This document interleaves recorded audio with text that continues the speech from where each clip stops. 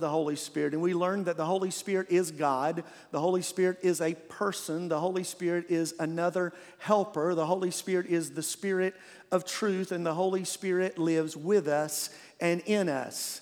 In week 2, we talked about the purpose of the Holy Spirit. All of this from John 14 through 16. And we said that the Holy Spirit teaches, He reminds, He provides, He convicts, and He guides. And then the last time we were together, first Sunday in May, as we were in this series, we looked at the day of Pentecost and what happened when the Holy Spirit came. And we said that when the person and the purpose of the Holy Spirit was combined with the power of the Holy Spirit, everything changed. And we learned that day that the power of the Holy Spirit abides with us and in us for one reason: to be His witnesses. And we saw this group of ragtag men and women who were set on fire by the power of the Holy Spirit. And we saw them go out and they began to demonstrate a change, and they were obedient and dependent and consistent and confident. They made disciples, they taught, they baptized, they went into all the world preaching the gospel, all because the Parakletos, the comforter, the advocate, the friend, one who is uniquely gifted to come alongside another and assist, had empowered them to do so. Well, today we get to the gifts of the Spirit. And if you'll go back to that slide, I thought about this as I was looking at this yesterday. When we look at that definition of who the Holy Spirit is, if you'll go back one slide, it says He is uniquely gifted to come alongside of us. And so since the Holy Spirit is uniquely gifted, He imparts to us, all of us, spiritual gifts for a purpose. And this is our key thought I want you to walk away with today. Simply this: spiritual gifts are divinely distributed to build up the church and bring glory to Christ. Can I get an amen, 9 o'clock? Will you say that with me this morning? Spiritual gifts are divinely distributed to build up the church and bring glory to Christ. Today we're going to talk about spiritual gifts from 3 aspects. First of all, we're going to talk about the biblical foundation for spiritual gifts. Then we're going to talk about biblical categories of spiritual gifts. And we're going to talk about biblical instructions on spiritual gifts. Now, I know when I look across this congregation, our church family today, we come from a wide variety of backgrounds. Some of you have experienced all of the spiritual gifts in multiple ways in your life in the church.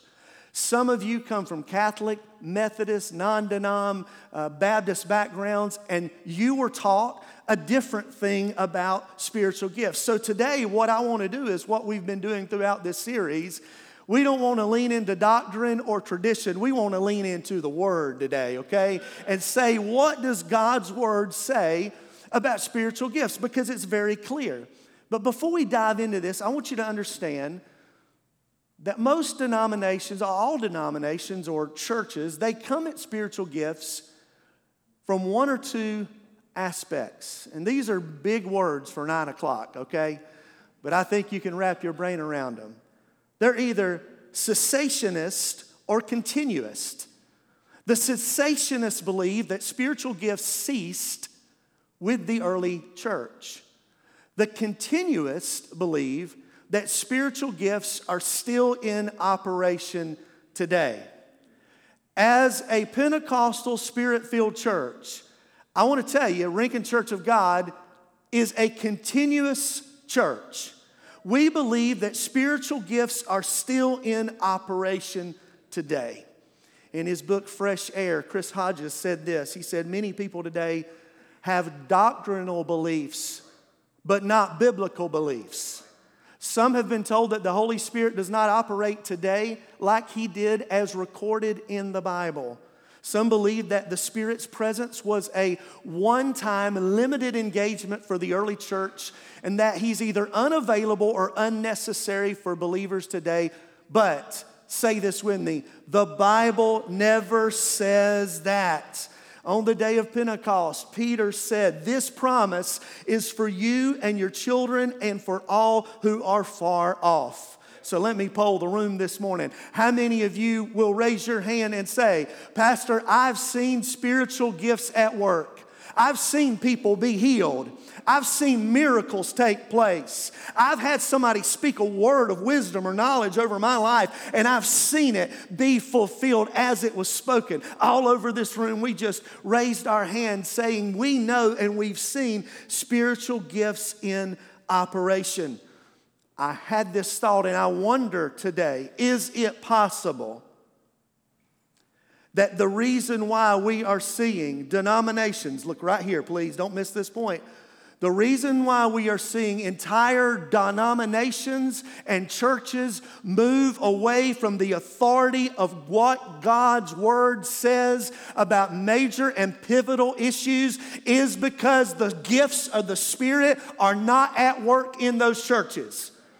When you remove the Word of God and you remove the Spirit of God, you also remove the spiritual gift of discernment, the spiritual gift of wisdom and knowledge. And we have entire denominations walking away from what God's Word clearly says. And I want to submit to you today, it's because the lack of operation of spiritual gifts within that body, and because they've said, no, we're cessationists. We believe it died out. Well, my goodness, your church is dying out now. You need the power of the Holy Spirit inside your church. Amen. So let's talk about, where do we find the biblical foundation for spiritual gifts? We find it primarily in 1 Corinthians 12, 13, and 14. We're going to look at some other passages this morning, but in 1 Corinthians chapter 12, Paul is talking to a church, just like I'm talking to you. He's talking to a church in the city of Corinth, in one of the most godless places of all time. And they're dealing with all types of issues in their church, and they're also dealing with a mismanagement of spiritual gifts. And he comes along and he says to them in chapter 12, here are some instructions on spiritual gifts. Then he lists the spiritual gifts, and then he gives this analogy of how the body and spiritual gifts are very similar. Then he makes this transition where he says, you know, all these spiritual gifts you've seen, but the greatest thing we can all pursue is love. And we have what we know as the love chapter. And in the love chapter in 1 Corinthians 13, he tells us here is a more excellent way. And yeah, we quote the love chapter when it comes to weddings and when it comes to things with our marriages, and we go by the love chapter scriptures over at Hobby Lobby, and yeah, that all fits. But the love chapter, love is patient and kind and all these different things, and the greatest of these is love. It comes as the meat in a sandwich in 1 Corinthians 12, 13, and 14 to say, if we're going to talk about spiritual gifts cannot operate outside of love. Very key that we understand the context. And then you get to chapter 14, and then Paul gives us some specific instructions on tongues, and we're going to talk about that today, how the gift of tongues should work in the church and how order should happen in church. So that's where we find the biblical foundation. Well, what about the gifts? What are the biblical categories of spiritual gifts? Well, there's three categories of spiritual gifts. There are office gifts, there are manifestation gifts, and there are ministry gifts. So let's look at the office gifts first. We see those described in 1 Corinthians chapter 12, what it says. God has placed in the church, first of all, apostles, second, prophets, third, teachers, then, everybody say then comes the miracles, helping, guidance, and tongues. In Ephesians 4, Paul says, for Christ gave the apostles, the prophets, the evangelists, the pastors, the teachers, the office gifts. Why are these men and women put in place? Why? To equip his people for works of what? Service, so that the body of Christ may be what? Build up. That's what we're doing right now, building up the body until we all reach unity in the faith and knowledge of the Son of God and become what? That's our goal, church, to be mature, attaining to the whole measure of the fullness of Christ. So let's look at the office gifts. We have apostle, prophet, evangelist, pastor, and teacher. An apostle is someone who has oversight to many churches and multiple wide range of ministries. In the New Testament, James was an apostle. Today, we would look at our denominational leaders in the Church of God who serve us in a state level or a national level, who have leadership over multiple churches. Then there's the prophet. The prophet is the office that expounds biblical truth and shares messages of revival and repentance and restoration to gatherings of Christians in more than one location. In the New Testament, that would have been Paul. Today, somebody like David Jeremiah would be considered a prophet. Then you've got the evangelist, the office whose primary purpose is to proclaim the gospel message of salvation through Jesus to unbelievers in any setting. In the New Testament, that was Philip. Today, we would say that would be Franklin Graham, following in his dad's footsteps, right? And then there's the pastor and the teacher, and you know how the pastor and the teacher function. So those are the office gifts. Then we get the manifestation gifts. We see those in 1 Corinthians 12. We read those a moment ago. And Paul said, to one there is given through the Spirit a message of wisdom, to another a message of knowledge by the same Spirit, to another faith by the same Spirit, to another gifts of healing by one Spirit, to another miraculous powers, to another prophecy, to another distinguishing between spirits, to another speaking in different kinds of tongues, and to still another the interpretation of tongues.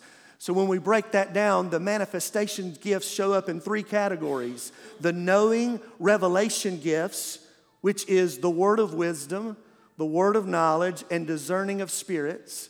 Then we have the power gifts, faith, healing, working of miracles. And then we have the speaking or inspiration gifts of prophecy, tongues, or interpretation of tongues. I have experienced, I guess, all of those at some point in time in my life as being a part of a Pentecostal church my entire life. I've seen those in operation in multiple ways. And I can tell you that those gifts are real. And when they work in operation, they're powerful. I'll never forget the first time anybody ever gave me a word of knowledge. And that happened when I was a very young youth and music pastor living in northern Kentucky. We had 6 kids on the bus, along with 6 adults. We were taken to Winterfest, which was a big event that the Church of God put on. And I remember being so discouraged. It was my first church. I'd been in ministry only about 6 months. Trust and I had been married just a few weeks at the time. And we're pulling up, Ryan, at Winterfest, and you went on those trips with us. And we're pulling up to our first trip of Winterfest with one 15-passenger van that's not even full. And I felt like I wasn't much of a youth pastor, man, with just 6 kids and 6 adults. And I thought, man, look at all these other big guys walking around with their 2 buses and their 5 12-passenger van, 15-passenger vans. And I kind of wrestled with that. And we got into that service, that Saturday night service. And I can tell you that Saturday night, 1996, May, Pigeon Forge, Tennessee, one of the most powerful moves of God I've ever been in my life. As the preacher didn't even get to preach that night. Campus choir was ministering under the power of the Holy Spirit. Students just began to come to the altars and pray and seek God in the middle of the worship, in the middle of the service. It was a powerful time of ministry. And our 6 kids were praying, and we were praying over them. And my wife, God spoke to her and gave her a word of knowledge for me. And she looked at me and she said, Les, I've got a word from God that He wants you to hear. And she said, this is what God wants you to know. Be faithful with the few, and I will multiply you. I needed that word. That was March of 1996. We stayed at that church for 6 years. It was a small church, a church plant. And in 2000, our goal for 2000 was 20 in 2000. We wanted to have 20 kids, Tim, in worship. And if we had an average of 20 or could get 20 at one night, I thought, man, that was our goal. And we worked hard and we invited kids and we had buses going. And I'm going to tell you, before I left Open Door to come here in 2001, God had multiplied us and we were running in the low 20s. Y'all thought I was going to say 800. We were running in the low 20s in a church plant where there wasn't even 100 people coming on Sunday morning. If you are faithful with the few, I will multiply you. I look at what God's doing at Rankin Church of God, and it is a fulfillment of a word of knowledge that was spoken over my life, still true today in 2023. This church has grown. We'll give God praise if you're going to do it. It's not about me. It's all what He's done. Amen. I ran the numbers last week for our council meeting. This church has grown by 100 people on Sunday mornings over the last year. Praise God for what He's doing in this house. So the manifestation gifts work, and then there's the ministry gifts. We've got the office, the manifestation, the ministry gifts. In Romans 12, Paul says, we have different gifts according to the grace given to each of us. If your gift is prophesying, then prophesy in accordance with your faith. If it's serving, then serve. If it's teaching, then teach. If it's encouragement, then give encouraging. Then give encouragement. If it's giving, then give generously. If it's to lead, do it diligently. If it's to show mercy, do it cheerfully. And here's the list of the ministry gifts: prophecy, serving, helping, hospitality, teaching, encouragement, giving, leadership, administration, mercy. We could even put music on there as well. It shows up in another verse. And I want to tell you, as I looked at that list, I thought about, you know what? We can't have church here on any given Sunday without these ministry gifts being in operation. When somebody greets you at the door, that is a spiritual gift in operation. When the treasurer takes care of your giving, that is a spiritual gift in operation. When you serve in any area, it is a spiritual gift. When you give someone a word of encouragement and you pray for them, that is a spiritual gift in operation. And my goodness, 2 Sundays ago, we saw it a minute ago, 375 people couldn't be stopped by a rainy, nasty Sunday. Spiritual gifts in operation for us to reach our community. You better believe the Holy Spirit was working in this body 2 weeks ago for us to see accomplish what was accomplished on the ground here. Amen. Give God praise for that. So you may be asking, how do I discover? If you don't know how to discover your spiritual gifts, we have a ministry called the Growth Track, and that happens every Sunday except the summer. We're taking off, and it'll be back in August, and you can go through the Growth Track, and there's a spiritual gifts test you can take. If maybe you haven't taken one in a while and you've already gone through the Growth Track, or you don't remember what your spiritual gifts tests were, some of you have taken them many times through the years. You know that they change sometimes, the older you get and how life changes. But if you need or would like to take a spiritual gifts test, you don't have to wait for the Growth Track. See me. I'll get you one. Because I want to not just preach to you about spiritual gifts. I want you to discover what your spiritual gifts are so you can use them in the body. Amen? So let's talk about biblical instructions on spiritual gifts. So we've looked at where we find our instruction, what the gifts are, but what does the Bible say about how those gifts should operate? This is super important, y'all. There's 5 things I want you to see. Number 1, spiritual gifts bring glory to Jesus. Let's say that together. Spiritual gifts bring glory to Jesus. 1 Corinthians 12:3 says, therefore I want you to know that no one who is speaking by the Spirit of God says, Jesus be cursed. And no one can say Jesus is Lord except by the what, church? The Holy Spirit. The gifts, the manifestations, the workings of the Spirit, if genuine, will always point to Christ. The office gifts, the manifestation gifts, the ministry gifts, when in operation, will always bring glory to Jesus, not the person with the gift. If there is someone and they seem that the gift that they're operating in is all about them, then you need to run and hide, honey.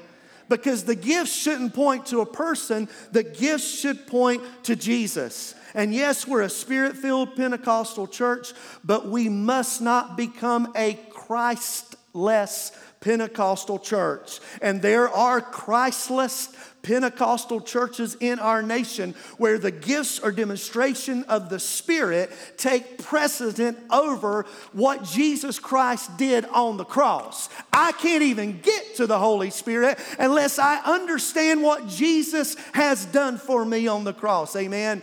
Romans 8:9 tells us that the Holy Spirit is the Spirit of Christ. So the Holy Spirit and Jesus are not competing. They are working in harmony together. Jesus said this about the Holy Spirit. When the advocate, the Parakletos, comes, whom I'll send to you from the Father, the Spirit of truth who goes out from the Father, he says this, he will testify about what? Me. The ultimate goal of being used by the Holy Spirit is to point, guide, direct, influence people toward Jesus. Jesus said in John 16, but when he, the Spirit of truth, comes, he'll guide you into all truth. He'll not speak on his own. He'll speak only what he hears, and he'll tell you what's yet to come. Here it comes. He will glorify who? Me, Jesus says, because it's from me that he'll receive what he will make known to you. Spiritual gifts, our key point for the day, are divinely distributed to build up the church and what? Bring glory to Christ. So spiritual gifts, first of all, bring glory to Christ. Secondly, spiritual gifts are diverse, but from the same Spirit. Let's say that together. Spiritual gifts are diverse, but from the same Spirit. 1 Corinthians 12:4 starts off and says, there are different kinds of gifts. Well, this just makes sense because anybody know that there's different kinds of people? There's nobody like you. That's a good thing. We're all different. We all come with different experiences. And so it would make sense that the gifts of the Spirit would be different, that they would be distinct, that they would be varied. Paul goes on to say there are different kinds of gifts, but the same Spirit distributes them. In 1 Corinthians 12:8-11, he says, to one there is given through the Spirit a message of wisdom, to another a message of knowledge by means of the what? Same Spirit. To another, faith by the same Spirit. You see in a pattern here? To another, gifts of healing by that one Spirit. And then he lists them all. And go to the next slide, verse 11. He says, all these are the work of one and the what? Same Spirit. And he, the Holy Spirit, distributes them to each one just as he determines. We're talking today about spiritual what? Gifts. Gifts cannot be earned. They can't be requested. It's a contradiction in term to say that I can actually ask for a specific spiritual gift, because a gift by definition is a gift. You don't ask for a gift, right? And actually the Greek word there that's used in 1 Corinthians 12:4, look at this, is the word charisma. It's where we get this idea and this term that's a very broad term, sometimes not in the best light, but charismatic churches. But that Greek word charisma actually just means an unmerited gift that God gives to those he loves. It's the same word when Paul's talking about gifts in 1 Corinthians 12 as when he's talking about grace in Romans 6, when he says the wages of sin is death, but the gift of God is eternal life in Jesus Christ our Lord. See, the Spirit gives those gifts. They're diverse gifts, but they all come from the Holy Spirit, and the goal is to build up believers with those gifts of grace, His unmerited favor. And this is so important because when we understand that we can't earn them or even pray for specific gifts. And I'll talk in a minute about how do we even pursue the gifts. If you're a pastor, you're telling me I can't even pray for a specific gift. We're going to clear that up here in a few minutes. But what this does, it eliminates posturing or competing or proud displays that somebody can say, well, my gift is better than your gift. Because we see that in Pentecostal Spirit-filled churches, don't we?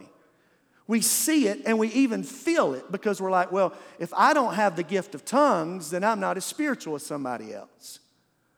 But you're over there serving and giving, and your gifts are being administered in another way.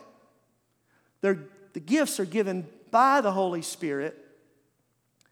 They're diverse, but they're from the same Spirit. So spiritual gifts bring glory to Jesus. Spiritual gifts are diverse, but from the same Spirit. The third thing I want you to see is that spiritual gifts are given to benefit the whole church. Everybody say the whole church. 1 Corinthians 12:7, a spiritual gift is given to each of us so we can what? Help each other. That's the reason why the gifts are given. And I'm going to tell you, I believe that one of the reasons why our church is growing numerically and spiritually and financially is because so many people in the house have discovered their gifts and are operating in their gifts. And when that happens, the whole church benefits. When we all have our hands on the plow and we're all doing what God's called us to do, it's not just 20% of the people are doing all the work. We're much greater over that number right now. And that's why this church is growing. It's because there's not 14 people doing all the work. 14 people can't pull off 3 services on Easter Sunday and Palm Sunday Fun Day and Love Your City Sunday and impact our community. We are seeing what we're seeing because the spiritual gifts that are in the house, teaching, giving, encouragement, hospitality, mercy, faith, and leadership are benefiting the whole church. But Paul specifically talks about the gifts of tongues and interpretation of tongues here because oftentimes there's a lot of confusion when it comes to tongues and interpretation of tongues. That's one of the ones that even when we say it, some of you are getting tense. And the reason why Paul's talking about it in 1 Corinthians chapter 12 through 14 is because there were some things that were going on that needed to be clarified. Now, I want you to understand that these spiritual gifts of tongues and interpretation of tongues are different than the baptism of the Holy Spirit that takes place on the day of Pentecost. What we see on the day of Pentecost is that, we talked about it, we go back to the last message we preached, is that they were filled with the power, and as a result, they spoke in other languages, and this power came on them to be His witnesses.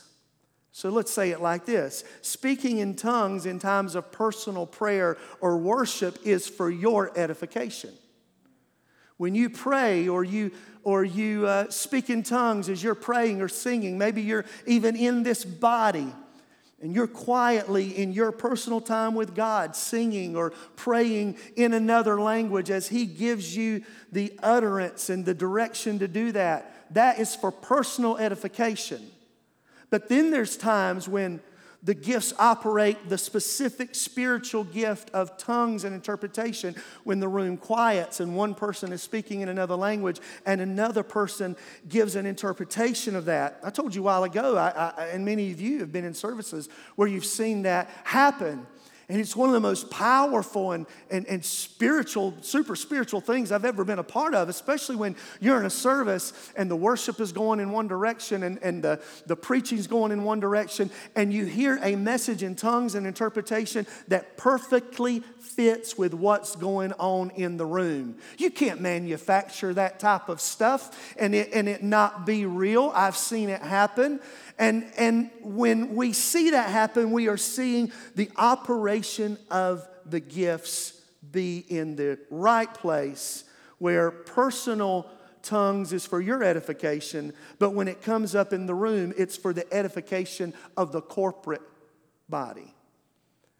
See, Paul uses this analogy of the body in 1 Corinthians chapter 12.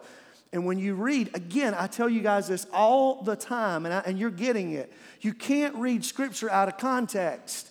You have to understand why it's said in the place that it's said. And so in 1 Corinthians 12, Paul gives this whole example about the body, okay? And he begins to just give this example about the body.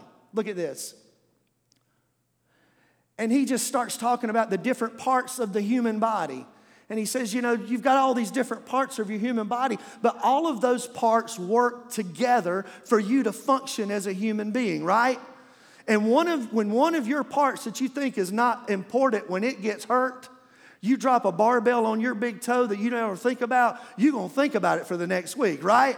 Because all the parts are interconnected. And Paul says just because we think one part is better than another, they're not. They all work together. And then he gives a very interesting illustration that fits perfectly with what we're talking about that many times we've missed when it comes to tongues and interpretation of tongues. In his discussion about the human body, he says there's parts of our body that are private, that are covered up because of the nature of that part of our body, right? Okay? That's why I have that type of graphic up there. I had to go through a lot of them to find one I could put up on the screen and not get fired for and make you or me uncomfortable with.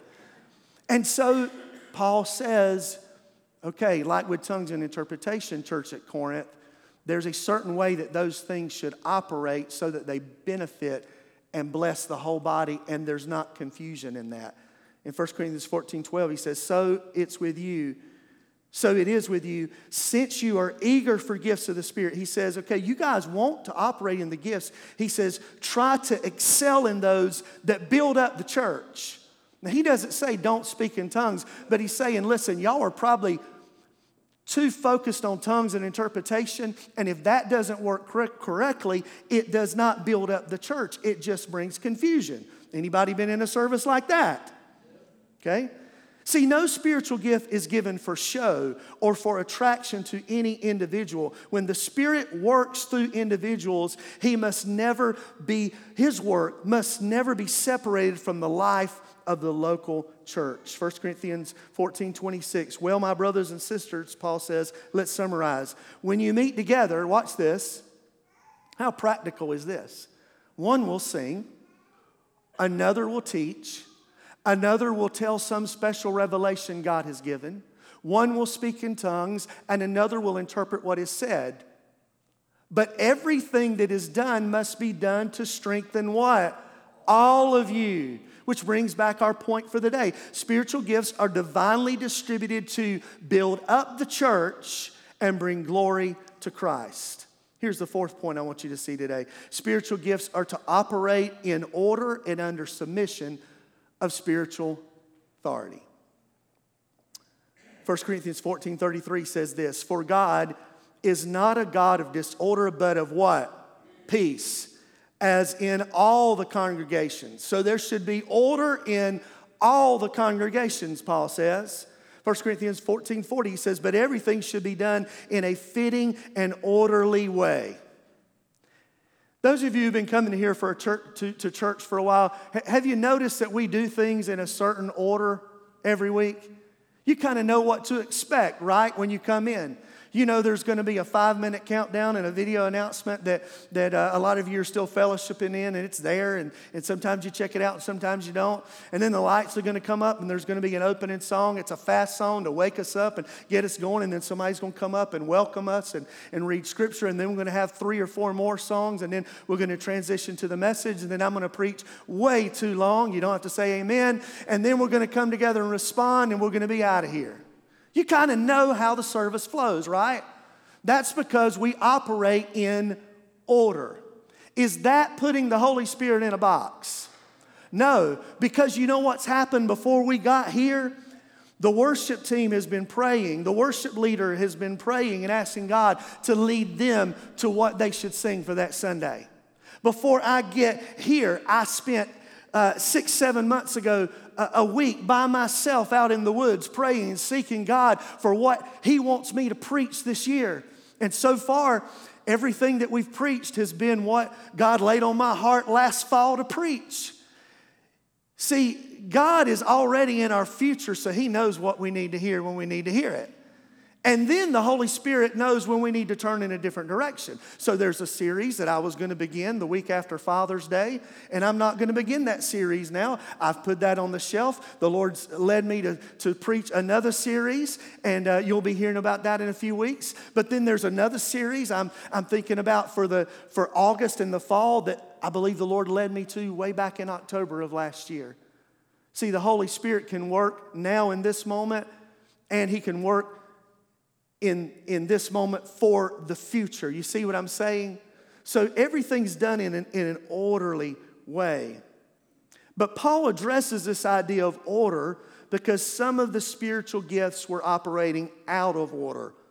Specifically, again, this gift of tongues and interpretation of tongues. And so Paul addressed it specifically.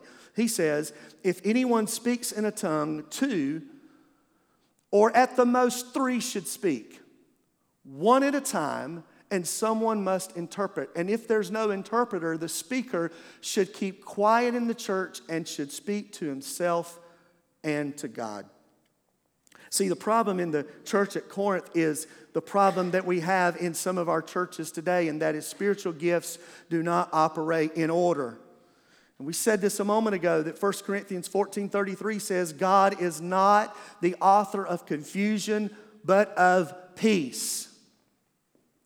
There are things and customs that we've seen in the church, and I hope that in 2023 we're getting away from some of this stuff. But there are things that some of you grew up in and you experienced and you saw that are not in this book. Where does it say in this book to line up a group of people and slam them over the head with a Bible? Where does it say in this book for a preacher to take oil and sling it out all over a crowd of people? Where does it say in this book for a preacher to blow and mass amounts of people fall out? It's not in the book. I'll even tell you, and I'll get some emails and some conversations about this, I'm sure. And if I'm wrong, I am so open to you showing me where I missed it. But there is not a biblical precedent that I can find for a man or woman of God to stand in the pulpit and ask a group of people to say, okay, at this time, let's pray or sing in tongues. See, when the gift of the Holy Spirit came in Acts 2:4, it says they spoke in tongues as the Spirit gave them utterance. Not as a man stood up and said, okay, it's time for everybody to speak in tongues. I don't know about you, but the prayer language that I have, I can't just flip a switch and cut it on and off. Now, maybe I'm missing something. But there's not a biblical precedent for some of the things that we've seen. And sometimes these demonstrations can be driven more by the flesh than the spirit. And what happens is people leave discouraged, they leave confused, and they leave with misunderstanding. And entire denominations have said, we shut the door on the book of 1 Corinthians because of this abuse. But what does Paul say? God is not the author of confusion, but of peace. That's why it is so important that you stay in the Word so that you can operate with the spiritual gift of discernment to know if what you're hearing is true or not. I love what Pastor Loran Livingston of Charlotte Central Church of God said. He said it like this: spirituality is not separated from the Bible. His voice will always line up with Scripture. The Scripture tells us to test the spirits and see if what's going on is in line with the Word of God. It's the Scriptures you better know, because people can miss it. Men of God who mean well, they can get in the flesh and miss it. I can tell you there have been times I've missed it. But that's why it's important that spiritual gifts operate in order. And he also says under submission to spiritual authority. Verse 28, when we get the list of spiritual gifts, he says, God's placed in the church, first of all, apostles, prophets, teachers, then those other gifts. Ephesians 4, he says, we read it a moment ago, Christ gave apostles, prophets, evangelists, pastors, and teachers to do what? To build people up.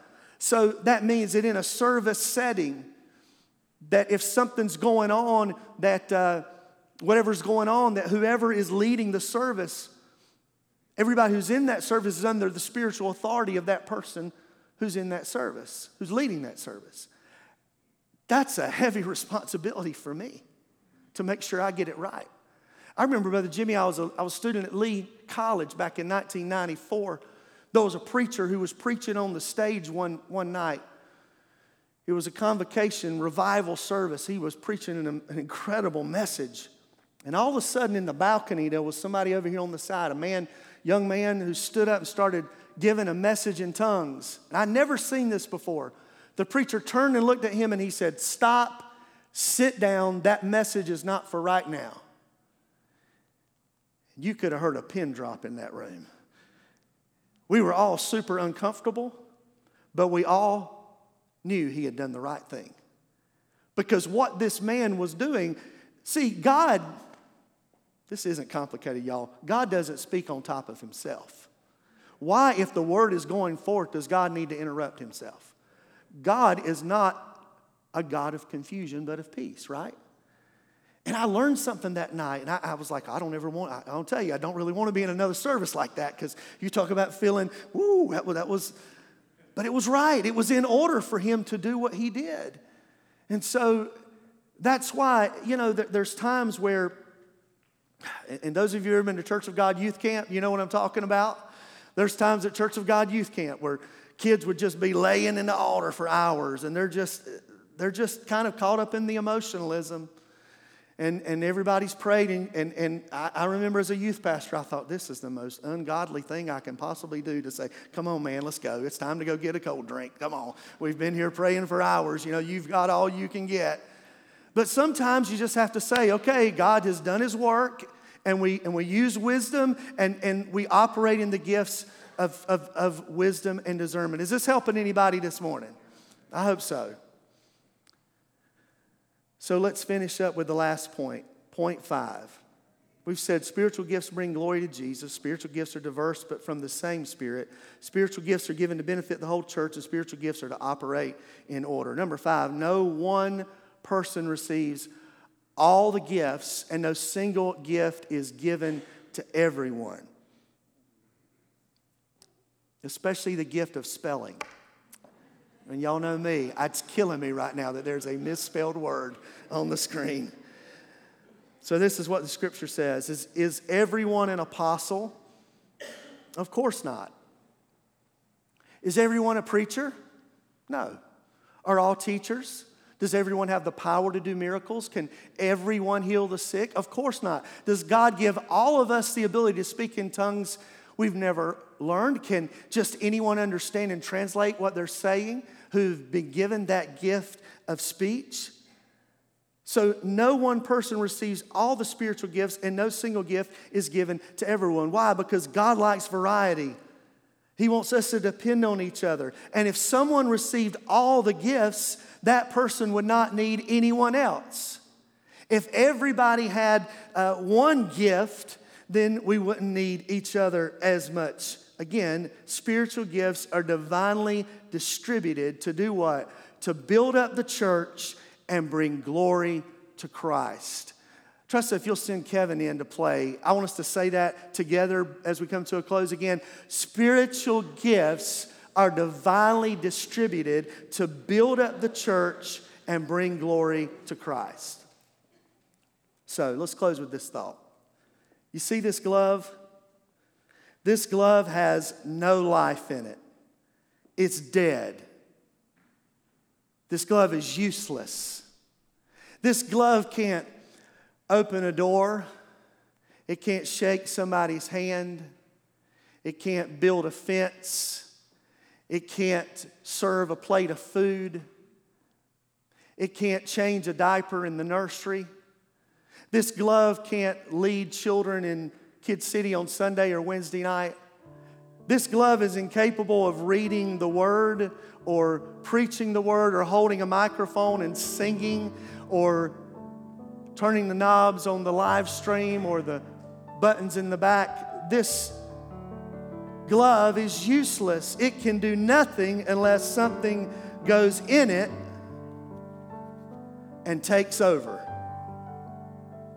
But now this glove can open a door. This glove can shake your hand, Kevin. This glove can put its hand on your shoulder, Jim, and pray for you. Now this glove can serve a plate of food or build a fence on Love Your City Sunday. Now this glove can change a diaper, and what a good time to have a glove on, right? This glove can now help to administer children's ministry. This glove can now turn the pages of Scripture, hold a microphone, turn the keys, sit at a computer. Why? Because what was dead and lifeless now has been filled. The difference is what came on the inside and filled the glove. And as that glove begins to work and do all of those things, nobody says, "Wow, look at the glove." Because it's not the glove doing the serving and the working and the preaching and the loving and the praying. It's what got on the inside of the glove that activated the glove that changed everything. The glove wasn't useful until something got on the inside and took over. That's everything we've talked about today. That's what spiritual gifts are, guys. At times they can be very confusing. At times we scratch our head and say, what did he just say about tongues and all that? I mean, does he even believe in tongues after everything he just said? Absolutely. No matter the spiritual gift that you have, your gift is dead until you open up yourself and say, Holy Spirit, I invite you to come in and take over and be alive inside of me. So I want to ask you 3 questions this morning as we get ready to close. Has the Holy Spirit moved inside and taken over your life? Secondly, have you discovered your spiritual gift? And lastly, are you using your gifts to build up the church and bring glory to Christ?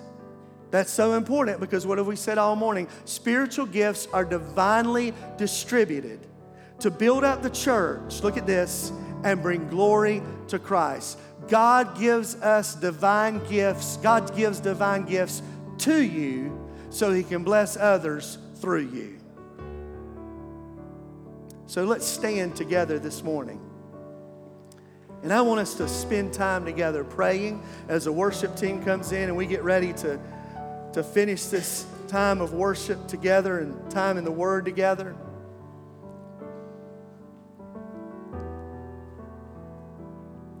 So Blake, if you'll put those questions back up one more time. This is what we want to come and ask ourselves today, this morning.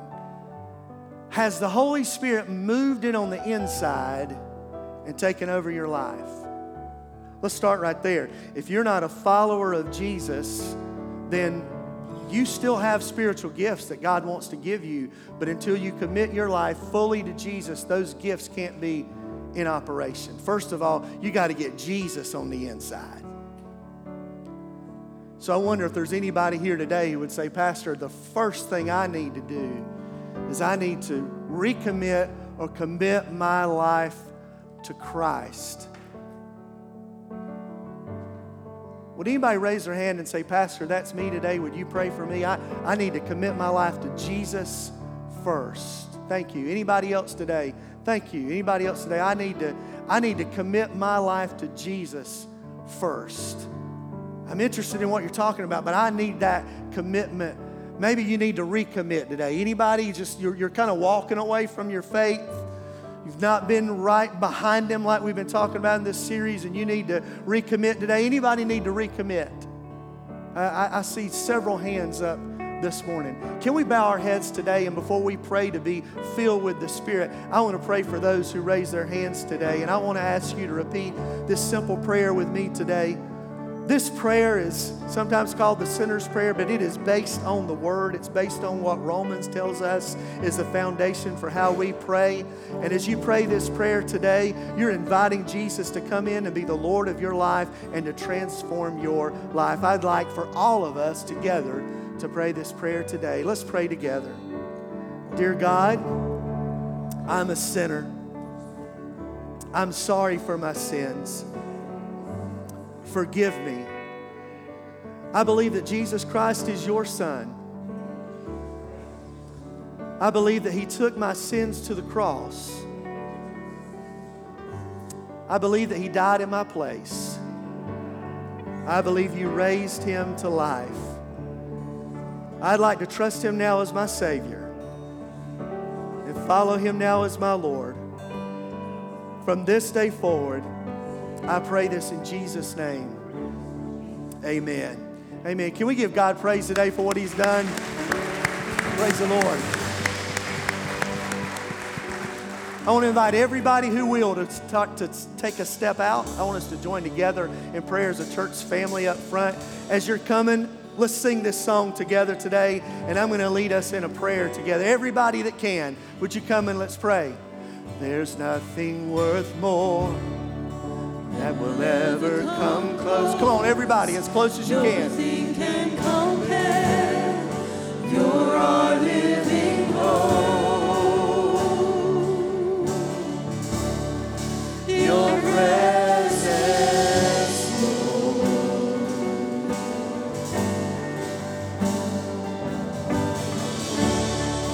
I've tasted and seen of the sweetest of loves, where my heart becomes free and my shame is undone.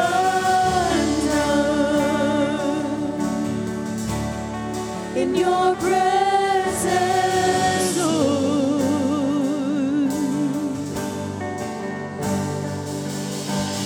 Holy Spirit, you are welcome here. Come flood this place and fill the atmosphere. Your glory, God, is what our hearts long for, to be overcome by your presence, Lord. We're going to come back and sing that here in just a second. But Blake, if you'll put up on the screen that last slide. Here's what I want us to pray together, and I want to lead you in this prayer today. Holy Spirit, move in on the inside and take over my life. Holy Spirit, help me discover my spiritual gifts. And Holy Spirit, empower me to use my gifts to build your church and to bring glory to Christ.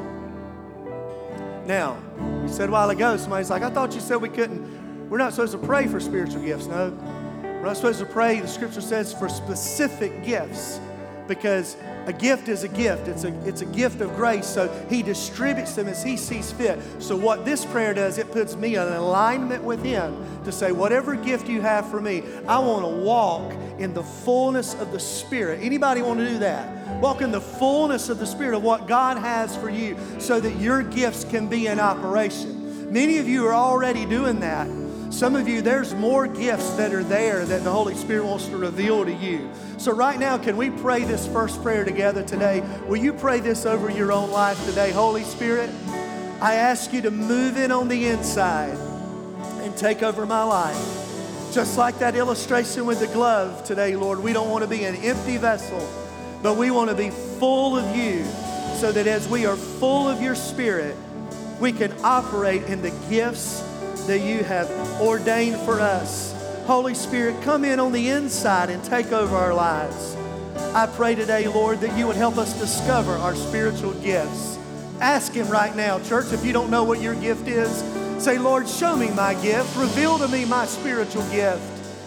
Lord, today I pray for your people and for this body, God. You know the gifts, Holy Spirit, that you have distributed to this body and to these people. And I pray that you would help them to understand and to see that gift. Reveal to them what their spiritual gifts are.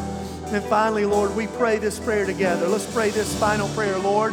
Holy Spirit, empower me to use my gifts and to build your church to bring glory to Christ. Repeat after me, church. Holy Spirit, empower me to use my gifts to build your church and bring glory to Christ. Let's say it again. Holy Spirit, empower us to use our gifts to build your church and to bring glory to Christ. Do it, Holy Spirit. Fill us fresh and anew, that we can walk in the power of the Spirit, that we can be empowered to reach this generation, to reach our community, that we'll flow in the gifts that you've given us, and you'll receive all the glory for it, we pray. All the glory for it, we pray. Come on, let's sing. Let us become more aware. This is lyrics to what we just said. More aware of your Make that your prayer today, church. Let us experience the glory of your goodness. Open our of hearts, your Lord presence. Let us experience the glory Oh, of say it your again. Let us become more aware of your presence. Let us experience the glory of your goodness. Let us become more aware of your presence. Let us experience the glory of your goodness, Lord.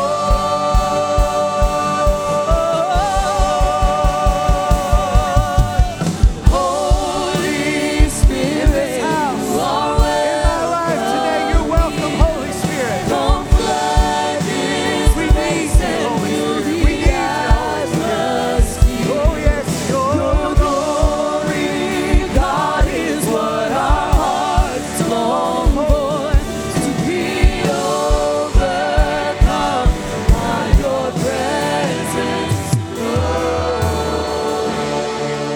Lord. If you're married, take the hand of your spouse if you're standing by them. And I want you to pray right now, Holy Spirit, fill my marriage. Come on, Holy Spirit, begin to pray for your spouse. Holy Spirit, fill my wife. Holy Spirit, fill my husband. Holy Spirit, fill my house. Begin to call out the names of your children. Holy Spirit, fill my house. Holy Spirit, fill the house of my grandchildren. Come on, start calling out for the Holy Spirit to fill your house, to fill your marriage, to fill your life as a father, your life as a mother. Fill us up, Holy Spirit.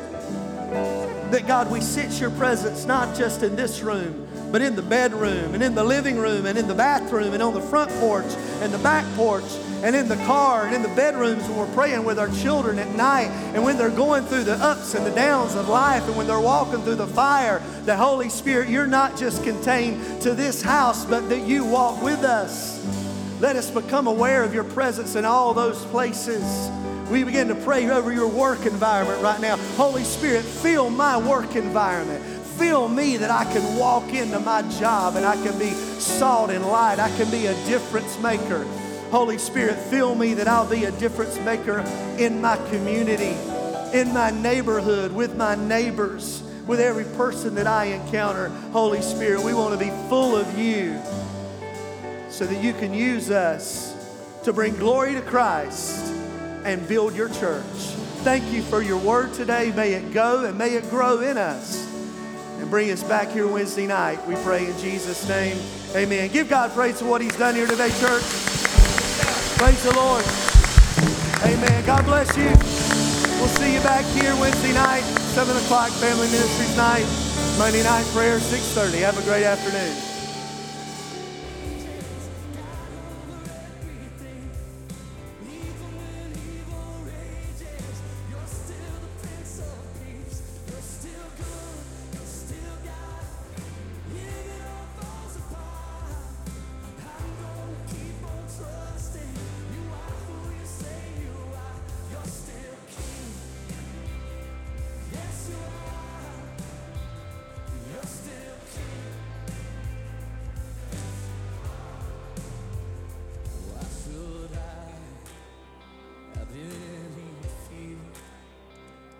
In a world I know you hold, you've been faithful all these years, and I have confidence you're still on the throne. You're still the rock of ages, God over everything. Even when evil rages, you're still the Prince of Peace. You're still good, you're still God. If it all falls apart, I'm gonna keep on trusting. You are who you say you are. You're still King. Yes, you are. You're still King.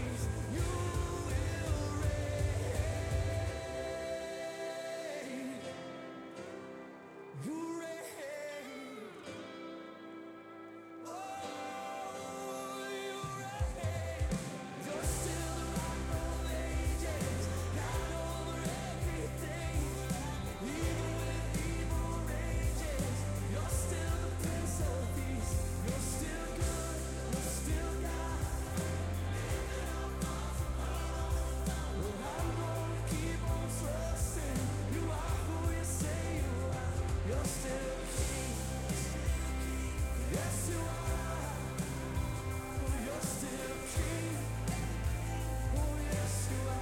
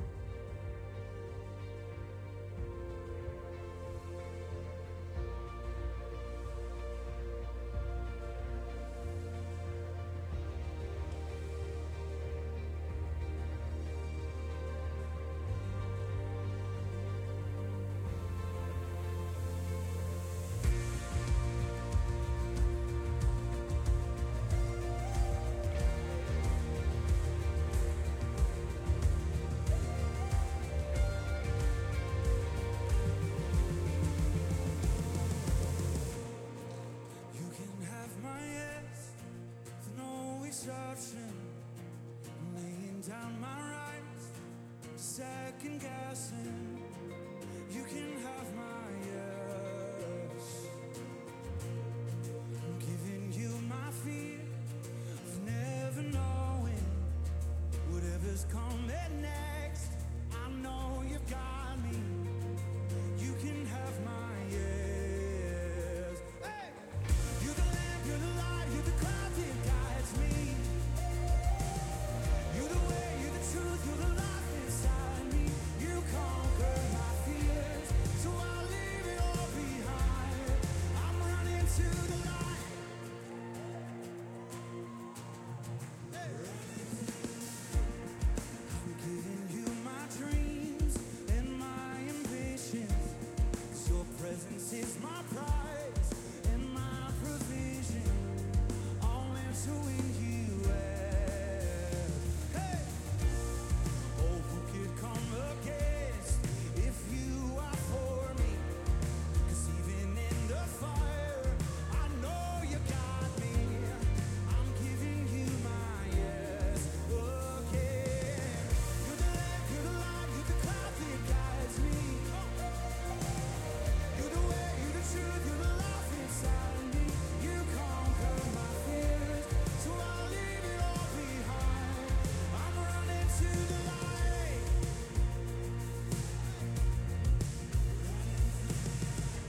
Oh, wherever you are, wherever you wanna go, I'll follow you. Wherever you are, wherever you wanna go, I'll follow. Wherever you are, wherever you wanna go, I'll follow. Yes, I'm going with you, God. Hey! Oh, wherever you are, wherever you wanna go, tell me now. Oh, wherever you are, wherever you wanna go, I'll follow you. Hey, wherever you are, wherever you wanna go, I'll follow. Hey, I'll follow you. You're the lamp, you're the lamp, you're the light, the cloud that guides me. You're the way, you're the truth, you're the life inside me. You conquered my fears, so I'll leave it all behind. I'm running to the light. Yeah. Ooh.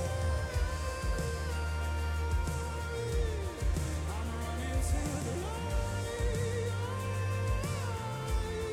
I'm running to the light. Running to the light.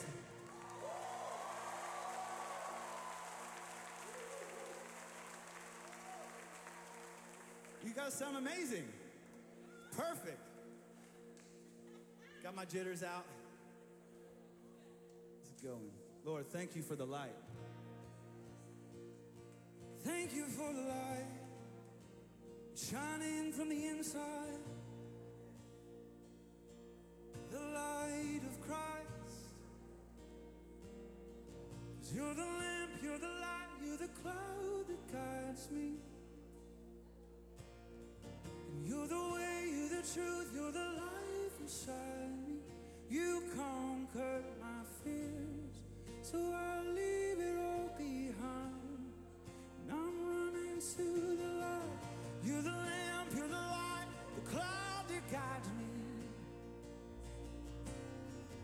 You're the way, you're the truth, you're the life inside me. You conquered my fears, so I leave it all behind, and I'm running to the light. Amen.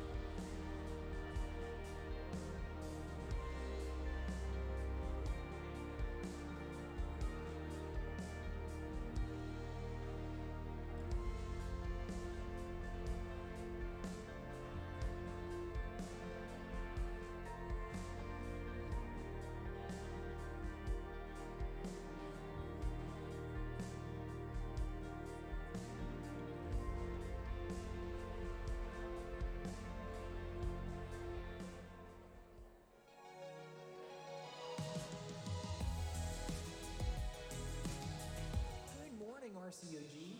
Thank you for choosing to worship with us today. Are you a first-time guest, or are you looking for a home church? We can't wait to get to know you a little better. Fill out a Connect card at rcog.tv/new, or look to a seat near you to pick up a paper copy. Turn it into a volunteer and receive your free gift bag for the Worship Center lobby right after service is over. See a volunteer for questions or assistance.